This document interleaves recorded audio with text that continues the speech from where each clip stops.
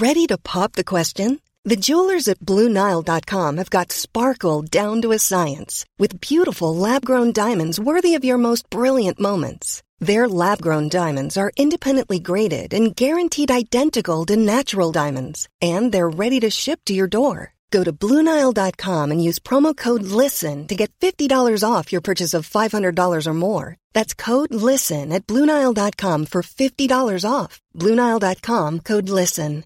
I'm Sandra, and I'm just the professional your small business was looking for. But you didn't hire me because you didn't use LinkedIn Jobs. LinkedIn has professionals you can't find anywhere else, including those who aren't actively looking for a new job, but might be open to the perfect role, like me. In a given month, over 70% of LinkedIn users don't visit other leading job sites. So if you're not looking on LinkedIn, you'll miss out on great candidates like Sandra. Start hiring professionals like a professional. Post your free job on linkedin.com/people today. Welcome to Talking Business, a podcast produced in Melbourne, Australia. The podcast is available on the Acast app, the Apple Podcast Store, or wherever you go to get your podcasts. I am Leon Gettler. My job is to review and monitor the week's news in business, finance and economics. I bring it all to you every week. This is episode number 12 in our series for 2018, and today's date is Friday, May the 4th. First of all, I talked to Jeremy Duffield, the co-founder and chairman of SuperEd, a fintech startup and robo-advisor helping everyday Aussies plan for a better retirement. And then I talked to economist Stephen Koukoulas, looking at what's ahead in next week's budget. But first, let's talk to Jeremy Duffield. Now, Jeremy Duffield, tell us about SuperEd. SuperEd, Leon, is a digital advice provider. We work with super funds on the idea that they need to help their members get better outcomes in retirement. Hey, I'm Ryan Reynolds. Recently, I asked Mint Mobile's legal team if big wireless companies are allowed to raise prices due to inflation. They said yes. And then when I asked if raising prices technically violates those onerous two-year contracts, they said, "What the f*** are you talking about, you insane Hollywood ass?" So to recap, we're cutting the price of Mint Unlimited from $30 a month to just $15 a month. Give it a try at mintmobile.com/switch. $45 up front for 3 months plus taxes and fees. Promo rate for new customers for limited time. Unlimited more than 40 gigabytes per month. Slows full terms at mintmobile.com. I'm Sandra, and I'm just the professional your small business was looking for. But you didn't hire me because you didn't use LinkedIn Jobs. LinkedIn has professionals you can't find anywhere else, including those who aren't actively looking for a new job, but might be open to the perfect role, like me. In a given month, over 70% of LinkedIn users don't visit other leading job sites. So if you're not looking on LinkedIn, you'll miss out on great candidates like Sandra. Start hiring professionals like a professional. Post your free job on linkedin.com/people today. It's quite a big market. I mean, because you've got issues like the rising cost of healthcare, electricity and cancel rates. It means many retirees are finding it difficult to achieve a comfortable standard of living in retirement. Well, that's right. It is a great challenge, particularly when in Australia individuals are responsible for providing for their own retirement income. They may get the age pension or they may not. About 70% of people get access to all or some of the age pension, but not everyone does. So the weight is really on our shoulders to get ready for retirement. And basically we think that people need a lot more help and a lot more access to advice. Okay, so how do you actually manage that? Well, basically we find that only 15 to 20% of the Australian population has access to financial advice. It's just too expensive to purchase it in the traditional way for many people. So there's new options becoming available through digital advice, that is online, and often through the super fund. And that way we're hoping to get advice to a much greater swath of the population. So a lot more people have access to advice. So who's providing that advice? Well, it can be SuperEd or it can be the fund itself using our white-labeled platform. So how many super funds have you got involved in this? Well, we're working with 4 clients at the moment, and we're still in our early days, but I think it's the path ahead. I think it's the future, which is very, very exciting. So, I mean, you're a fintech startup, so how long have you been going for? Well, I've actually been working on it for about 5 years. It really came to me as my life after Vanguard. I started Vanguard in Australia, and after leaving Vanguard, I wanted to do something where I could make a difference, and I thought advice would be the field where I'd like to do that. So I thought about how to do that. I looked at different models around the world and came up with an idea for what's really a B2B to C business, which is helping the major super funds provide digital advice to their members to help the members get more engaged, educated and advised about superannuation. The prospect of a dignified retirement can often seem out of reach for many. It can. Fortunately, we have compulsory superannuation, but even the 9.5% that is mandated isn't enough to get people to the standard they would like to have in retirement. So they've got to recognise the path they're on and what they can do to improve it. I mean, the reality is many Australians are having less than stellar retirements because they're squirreling funds away. They're not spending because of fears they could burn through their pension savings too fast. And there's a whole lot of questions like, am I going to run out of money? There's market volatility. That's a risk. How long am I going to live? What's inflation going to do? All of these questions are very important. You're absolutely right, Leon. And that's why it's a shame that only about 2% of members of funds are getting advice from their fund on an annual basis. You know, we just need to raise that percentage of people who have access to advice. So it's all about creating more access to advice, democratizing it, if you will, so that more people can get good advice. Because advice and a plan can be really helpful in getting better outcomes. How big a role does automation play in all of this? Well, I think it's got to be the secret. It's got to be digital to make it affordable. Traditionally, financial plans have cost anywhere from $1,500 to $3,000 to provide through a human advisor, and that's just way out of reach for everyday Australians. So what we've got to do is use digital to make it accessible for many, many more Australians. And I think the great thing is that not only can we make it more accessible, I think you can do things with digital advice that you couldn't do with traditional human advice. Such as? So we'll just give you some obvious examples. Dealing when and where you want to do business, or when you want to get advice, 24 hours, 365 days a year. You want to be able to learn before you go talk to an advisor. Often people are afraid of going to an advisor because they might be considered ignorant, but working online and learning before you might talk to an advisor lets you get up to speed on what some of the key questions and key terminology is. So it can help you feel a whole lot more comfortable with dealing with a human advisor if you decide to go down that route. So you'd be doing a fair bit of online coaching as well, wouldn't you? Oh, absolutely. We see it as coaching and guidance and advice along with education. But the first step is actually getting people engaged, because many members of superannuation funds are famously apathetic, particularly younger folks who think that it's all so far away that I don't really have to worry about it. But the truth is that worrying about it when you're younger can really make a huge positive difference to when you're older. So we've got to help people learn to take care of their future self, not just their current self, but their future self. So basically, it's an education and advice module. That's exactly right. So it's all about engaging members, giving them customer journeys that are really about learning. And it's often by solving their own problem. The first thing we do is to present them with a forecast of their retirement income. And that can be a bit of a disruptor to see what you're likely to get in retirement and realize that you actually have a bit of a problem you have to solve. And of course, that's how adults learn, by taking on problems that they want to solve. And we help them do that in a digital manner. You're dealing with super funds. Are you looking to deal with banks as well? Yeah, well, banks are major providers of super funds, so they'd be in our target audience as well. You would be using their their financial planning networks as well?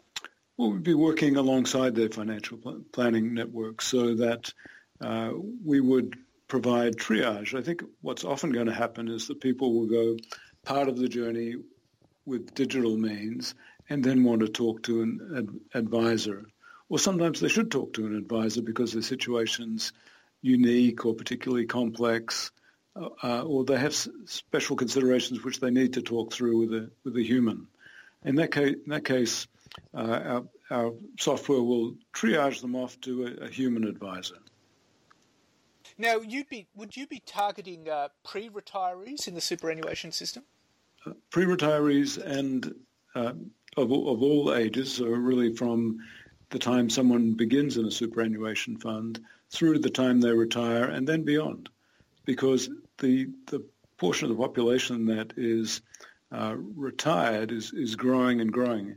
In fact, 250,000 Australians retire every year, so it's a growing part of the superannuation business. Now, I believe you're working very closely with Challenger, which is the largest provider of annuities in Australia. Is that right? That's right. We've done work with them on the concept of income layering, which is working out where I'm going to get my income from in retirement. It's going to come in a series of layers. One layer might be the age pension. There's a very fundamental part of my retirement income. Another part might be another source of guaranteed income, such as a Challenger annuity. And a third part might be the age account-based pension that the superannuation fund provides, which is more like a diversified or balanced portfolio. That's very, very complex to actually present to retirees. It is, and that's why we have developed graphical methods to illustrate it and to explain the concept. But I think it's a comforting feeling to know that you've got multiple sources of income in retirement, some that are at risk, such as investment portfolios, and others that are guaranteed, such as the age pension and an annuity. Well, that's fantastic. So what you're actually doing, as you say, is you're democratising superannuation. Definitely trying to democratise the intelligent use of superannuation.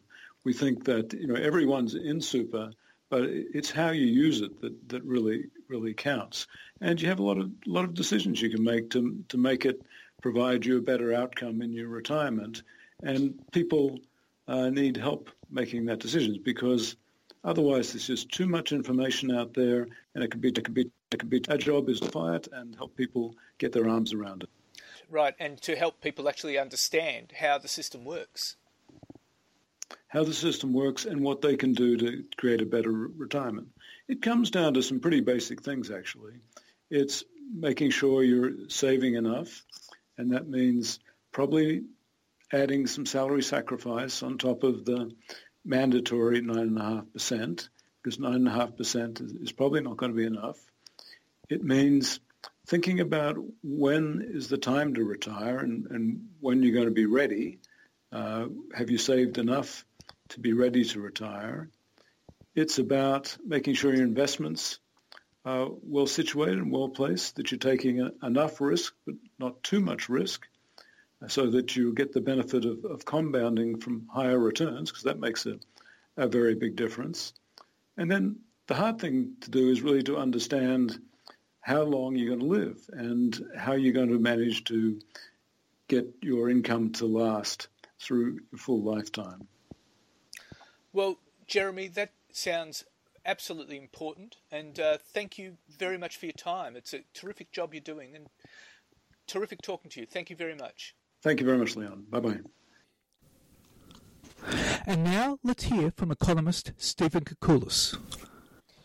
Stephen Koukoulas, we have a budget next week, and it's foreshadowed that the government will be bringing tax cuts in for lower and middle income tax earners and companies as well. What's your view about that?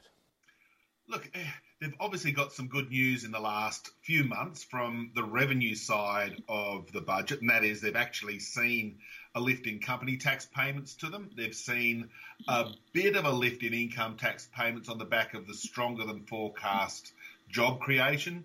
So there's been a mini windfall, I'd say, in terms of the revenue. Now, as they're framing the budget in what's going to be the last one before the election, or so it seems, they're wanting to put these sweeteners out. So, yes, you're right to be suggesting that we're going to be seeing not only the company tax cuts reinforced in their budget documents, but they'll also talk about and deliver income tax cuts. The only question is, how big will they be? When will they start to kick in? And of course, there's the question that seems to be doing the rounds, and I'm sure it'll be evident after the budget, is are they spending this windfall gain, this unexpected gain in revenue, at a time when there's still risks to the economy? And do we find out that in 6 months' time they've given away the money in income tax cuts just when the economy's slowed and the budget falls back into deficit? So high-risk strategy, but it's a political one, not an economic one. That's very interesting, because the tax cuts will be coming in over a longer period of time, won't they? Yes, it appears we have to wait and see the exact details, but from what's been leaked, I suppose, to the media over the last few days on the income tax issue, they will be phased in over the course of, the next decade. In a sense, it appears as though they're going to be just matching bracket creep. That is, as people earn a little bit more money, they move into higher income brackets. So it appears to be just more or less around that. But nonetheless, they are giving the money back rather than banking it. So it will be phased in. The government was looking at a budget surplus in 2020. So that's probably still going to be on track, not earlier. But instead of the budget surplus being bigger on the back of this extra revenue that they've been accruing, it's going to be probably pretty much where it was, with all the money being given back. So there's no real strategy to sort of build a surplus and lower government debt, not at this stage anyway. But, Stephen, the issue is that it seems to me very similar to the mistakes that the Howard government made. The Howard government had all these surpluses, and it was good economic times, money was coming in from mining, and they gave it all away in tax cuts. Yes, that's the thing. So they're giving away a temporary lift in revenue with permanent, built-in, locked-in giveaways. So you're quite right to point out one of the issues that when we look back at the last 2 or 3 years of the Howard government, and as you quite rightly point out, they were swimming in money, even more than we're about to see on budget night. The revenue flows in terms of company tax, income tax back in the period 2005 to 2007 was astronomical. So that's when we saw tax cuts, spending, these incredibly aggressive tax breaks for superannuation that we're trying to unwind. And of course, when the GFC came along and revenue fell away, we were left with very large deficits. And even now, we're about to see next week with the budget, the 12 consecutive years of budget deficits. That's never happened before in Australia's history. So, in a sense, we're paying for that now. And again, the risk is that Mr Morrison, when he brings down the budget, will be making the same mistake. I'd prefer to see a year or two where the surplus is actually locked in before we start giving away too much money in the form of tax cuts. What about debt? Where's that sitting? Yeah, look, in gross terms, government debt's at about $524 billion, I think was the exact number from the Australian Office of Financial Management, and it's still rising. And according to the MyEFO numbers, but of course these will be updated on budget night, it was poised to go to about $700 billion. So that's almost $750 billion by 2025. Net debt, of course, is a bit lower, but it's still doubled over the last 5 years. It's approaching 18% of GDP. It's the highest level it's been since the aftermath of World War II, which, of course, was funding the war effort. So no wonder we had government debt back in the 1940s and 50s.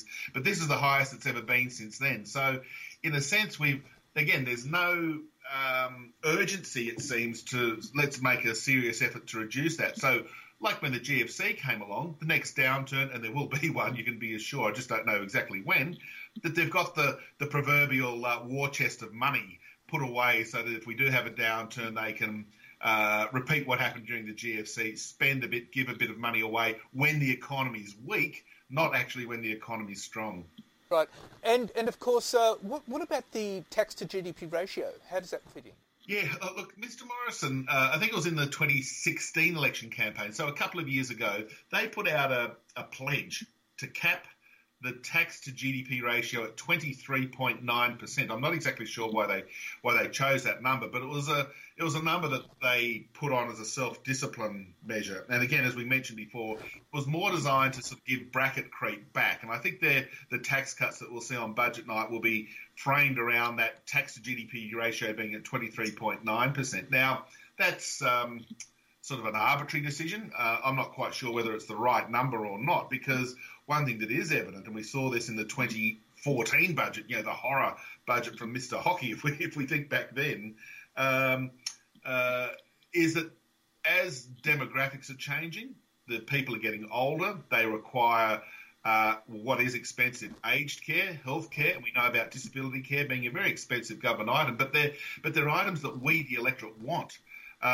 And they're only going to go up in price and reach within the community. So my hunch is that this cap on the tax to GDP ratio is somewhat misguided, because it does mean that if they do put that cap on and there's an increase in government expenditure on health, education, and these sorts of aged care, I meant to say, if there is an increase in spending in these sort of areas, then of course you're going to have a budget deficit again. So there's nothing really wrong with letting the revenue flow into the coffers of the Treasury and get that ratio above 23.9%.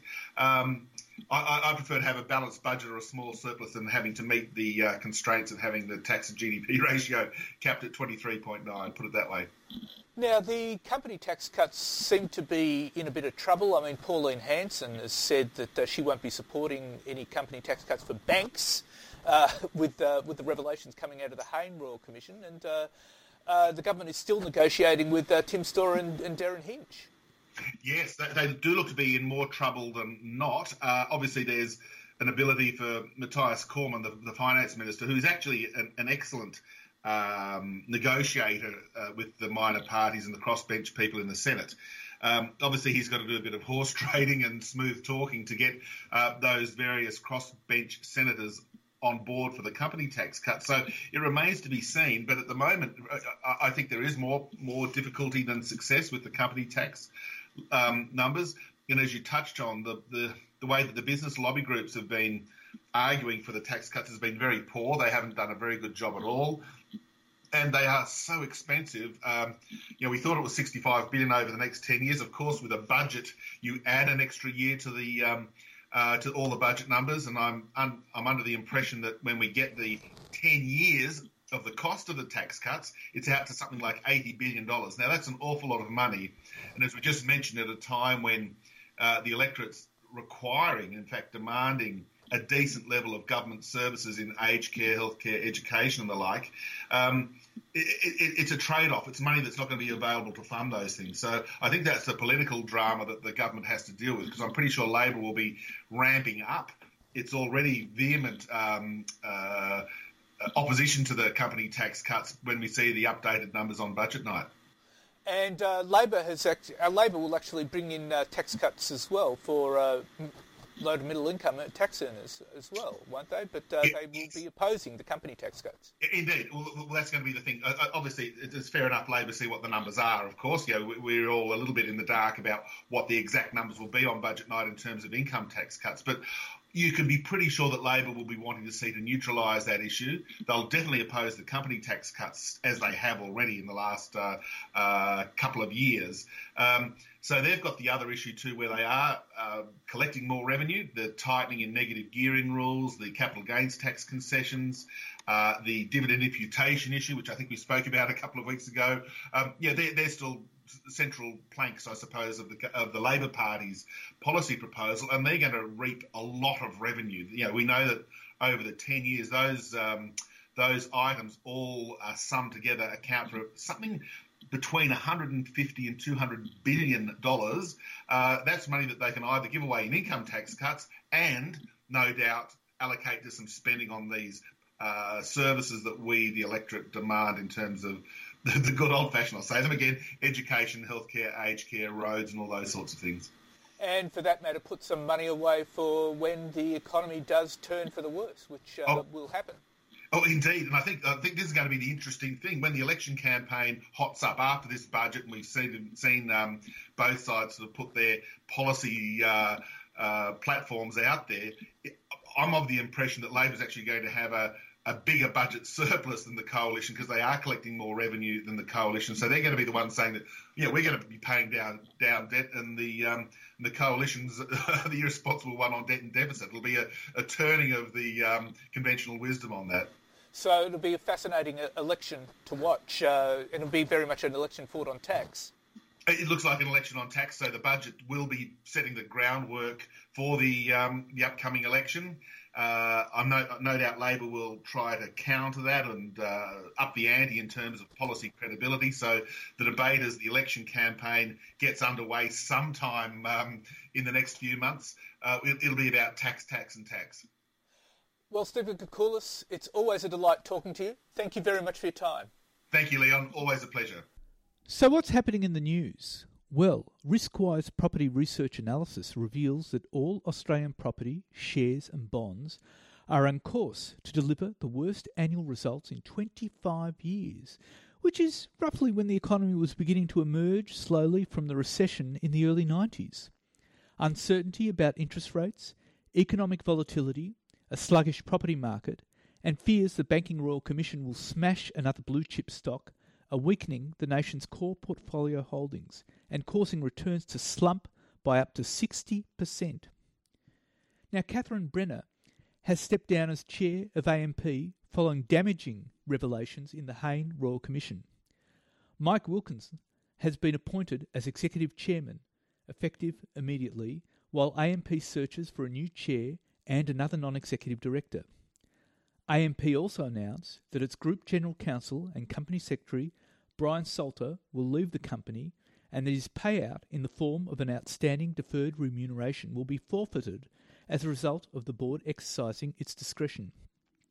Mr. Salter had instructed law firm Clayton Utz to make substantial changes to its external and independent report into AMP's fee for no service scandal. The Royal Commission found there'd been more than 700 emails with Clayton Utz before the document was submitted by the board to ASIC as an independent report. AMP has also reduced fees for all of its directors by 25% for the remainder of the 2018 calendar year. Now, the Royal Commission exposed failings at Australia's biggest financial firms, including charging fees without providing a service, extracting fees from dead people, and misleading ASIC. The inquiry was told last week that the banks might have broken the law on a number of occasions. Now, the Reserve Bank has kept interest rates on hold at the historic low of 1.5% for the 19th consecutive meeting. The RBA last moved in August 2016 when it made a cut to the current emergency setting. The bank has been balancing its relatively optimistic forecast for economic growth against high household debt and weak wages growth. While the bank has consistently said that the next move will be up, the market has not priced in a full 25 basis point rise until mid-2019.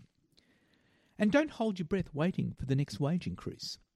RBA Governor Philip Lowe says workers should prepare for wage growth to stay around 2% for some time yet, and he's warned homeowners loaded with debt that there'll be a return in interest rates when conditions begin to return to normal.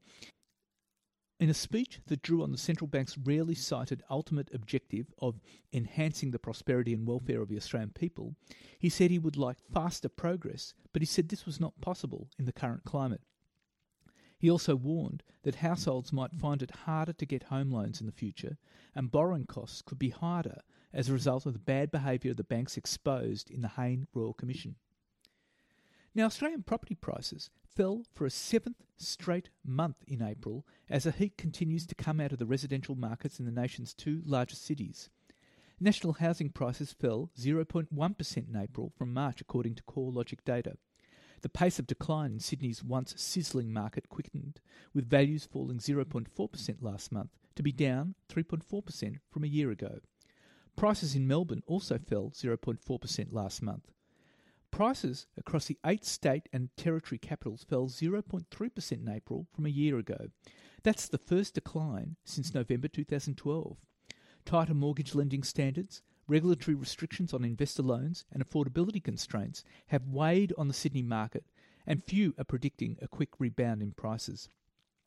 And as prices in the largest cities have soared out of reach of many buyers, regional areas are now outpacing the capitals.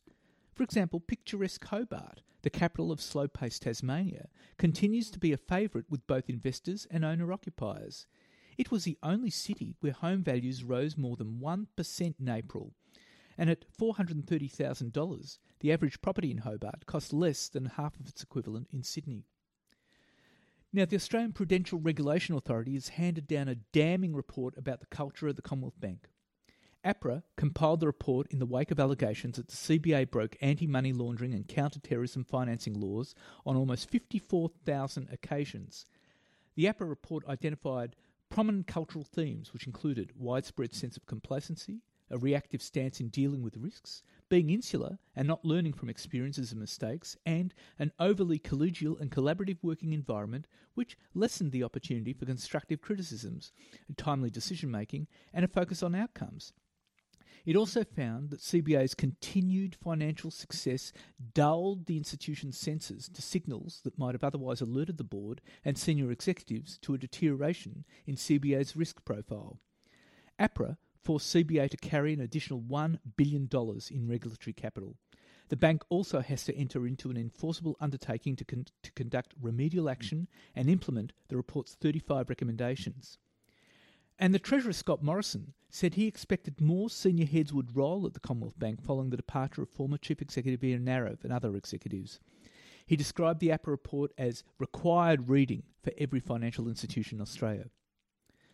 Now, ANZ Banking Group said its profit rose 4.1% to $3.49 billion in the 6 months to March the 31st. That's up from $3.36 billion a year ago. The result was slightly ahead of consensus forecasts. ANZ Chief Executive Shane Elliott says it will be a little bit harder to get loans following the Royal Commission. ANZ will complete $6 billion in asset sales once financial planning and life insurances businesses are sold this year. And Australia's largest aged care providers are shifting profits offshore and paying minimal tax, all while receiving hundreds of millions of dollars in government subsidies, a new report finds. The report, authored by the Tax Justice Network, analyses the complex and opaque corporate structures used by the biggest for-profit operators of nursing homes in Australia. Two of the biggest companies named in the report, Bupa and Opal Aged Care, paid minimal tax in Australia.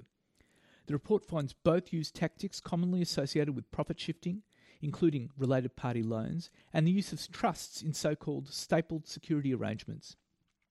Bupa, which also has business in health insurance, dental and optical, recorded a staggering $7.5 billion in total income in Australia in 2015, but it paid just $105 million in tax, and that was on a taxable income of $352 million. Its aged care business in Australia made more than $663 million, about 70% of which came from government funding. The report alleges Bupa, headquartered in the UK, has a highly complex multinational corporate structure and made frequent use of massive related party loans and debt from a corporate restructure, among other things, to reduce its profits in Australia. Opal Aged Care, which is half owned by AMP Capital, which is part of the embattled AMP Group, had a total income of $572.2 million in 2015-16. And it paid just $2.4 million in tax from a taxable income of $7.9 million. The year before, it had a total income of $236.9 million, but it paid zero tax and had zero taxable income. The report alleges Opal used significant related party loans to shift profits out of Australia, lowering its taxable income. And the TJN report also questioned whether Opal was renting its own aged care residences from a separate corporate entity within the Opal group of companies. That's a common way to reduce taxable profits. Now, Woolworths sales are outpacing Coles, posting a 4.3% increase for the third quarter. Total sales from continuing operations were $14.24 billion for the 13 weeks to April the 1st. That was up from $13.66 billion a year ago. That compares with Coles last week posting headline food and liquor sales of $7.8 billion, which is only up 1.9%, with comparable sales up 0.9%. Now, online sales in Australian food at Woolworths grew strongly at 30%, and Australian food comparable sales growth was 4% when adjusted for Easter. Now, Alinta Energy has turned up the heat on AGL Energy, going ahead with its intention to lob a bid for the Liddell coal-fired power station in New South Wales Hunter Valley, which AGL is planned to close in 2022. Alinta was encouraged to bid for the ageing generator by the federal government, which would prefer the generator to continue operating. And finally, the Australian Competition and Consumer Commission has recommended a mandatory code of conduct be introduced to apply to dairy processors. The ACCC released its long-anticipated report into the dairy industry, but the ACCC has made no recommendations about a $1 a litre milk, despite calls from farmers to take action on it. It found that $1 a litre milk had no impact on farmgate prices received by farmers. The ACCC inquiry into the industry was initiated by the Treasurer Scott Morrison in response to large and retrospective reductions in milk prices imposed by two major dairy processors in April 2016. And the inquiry involved extensive investigations, consultation and data analysis across 18 months. And the ACCC looked at a broad range of issues. And it said two key concerns raised by farmers were contract and pricing practices that lacked transparency and gave processors too much power, and the impact of $1 a litre milk, private label milk, on the industry. The ACCC found there was a significant bargaining power imbalance between farmers and processors. Farmers also had limited access to price and market information compared with processors. And that's it for this week. And next week, we've got a terrific interview with Doug Stevenson. He's a specialist in career advice and career management. It'll be fascinating to listen to him. In the meantime, you can keep up with me on Twitter at TalkingBizBizz or on Facebook. Looking forward to bringing you the news next week.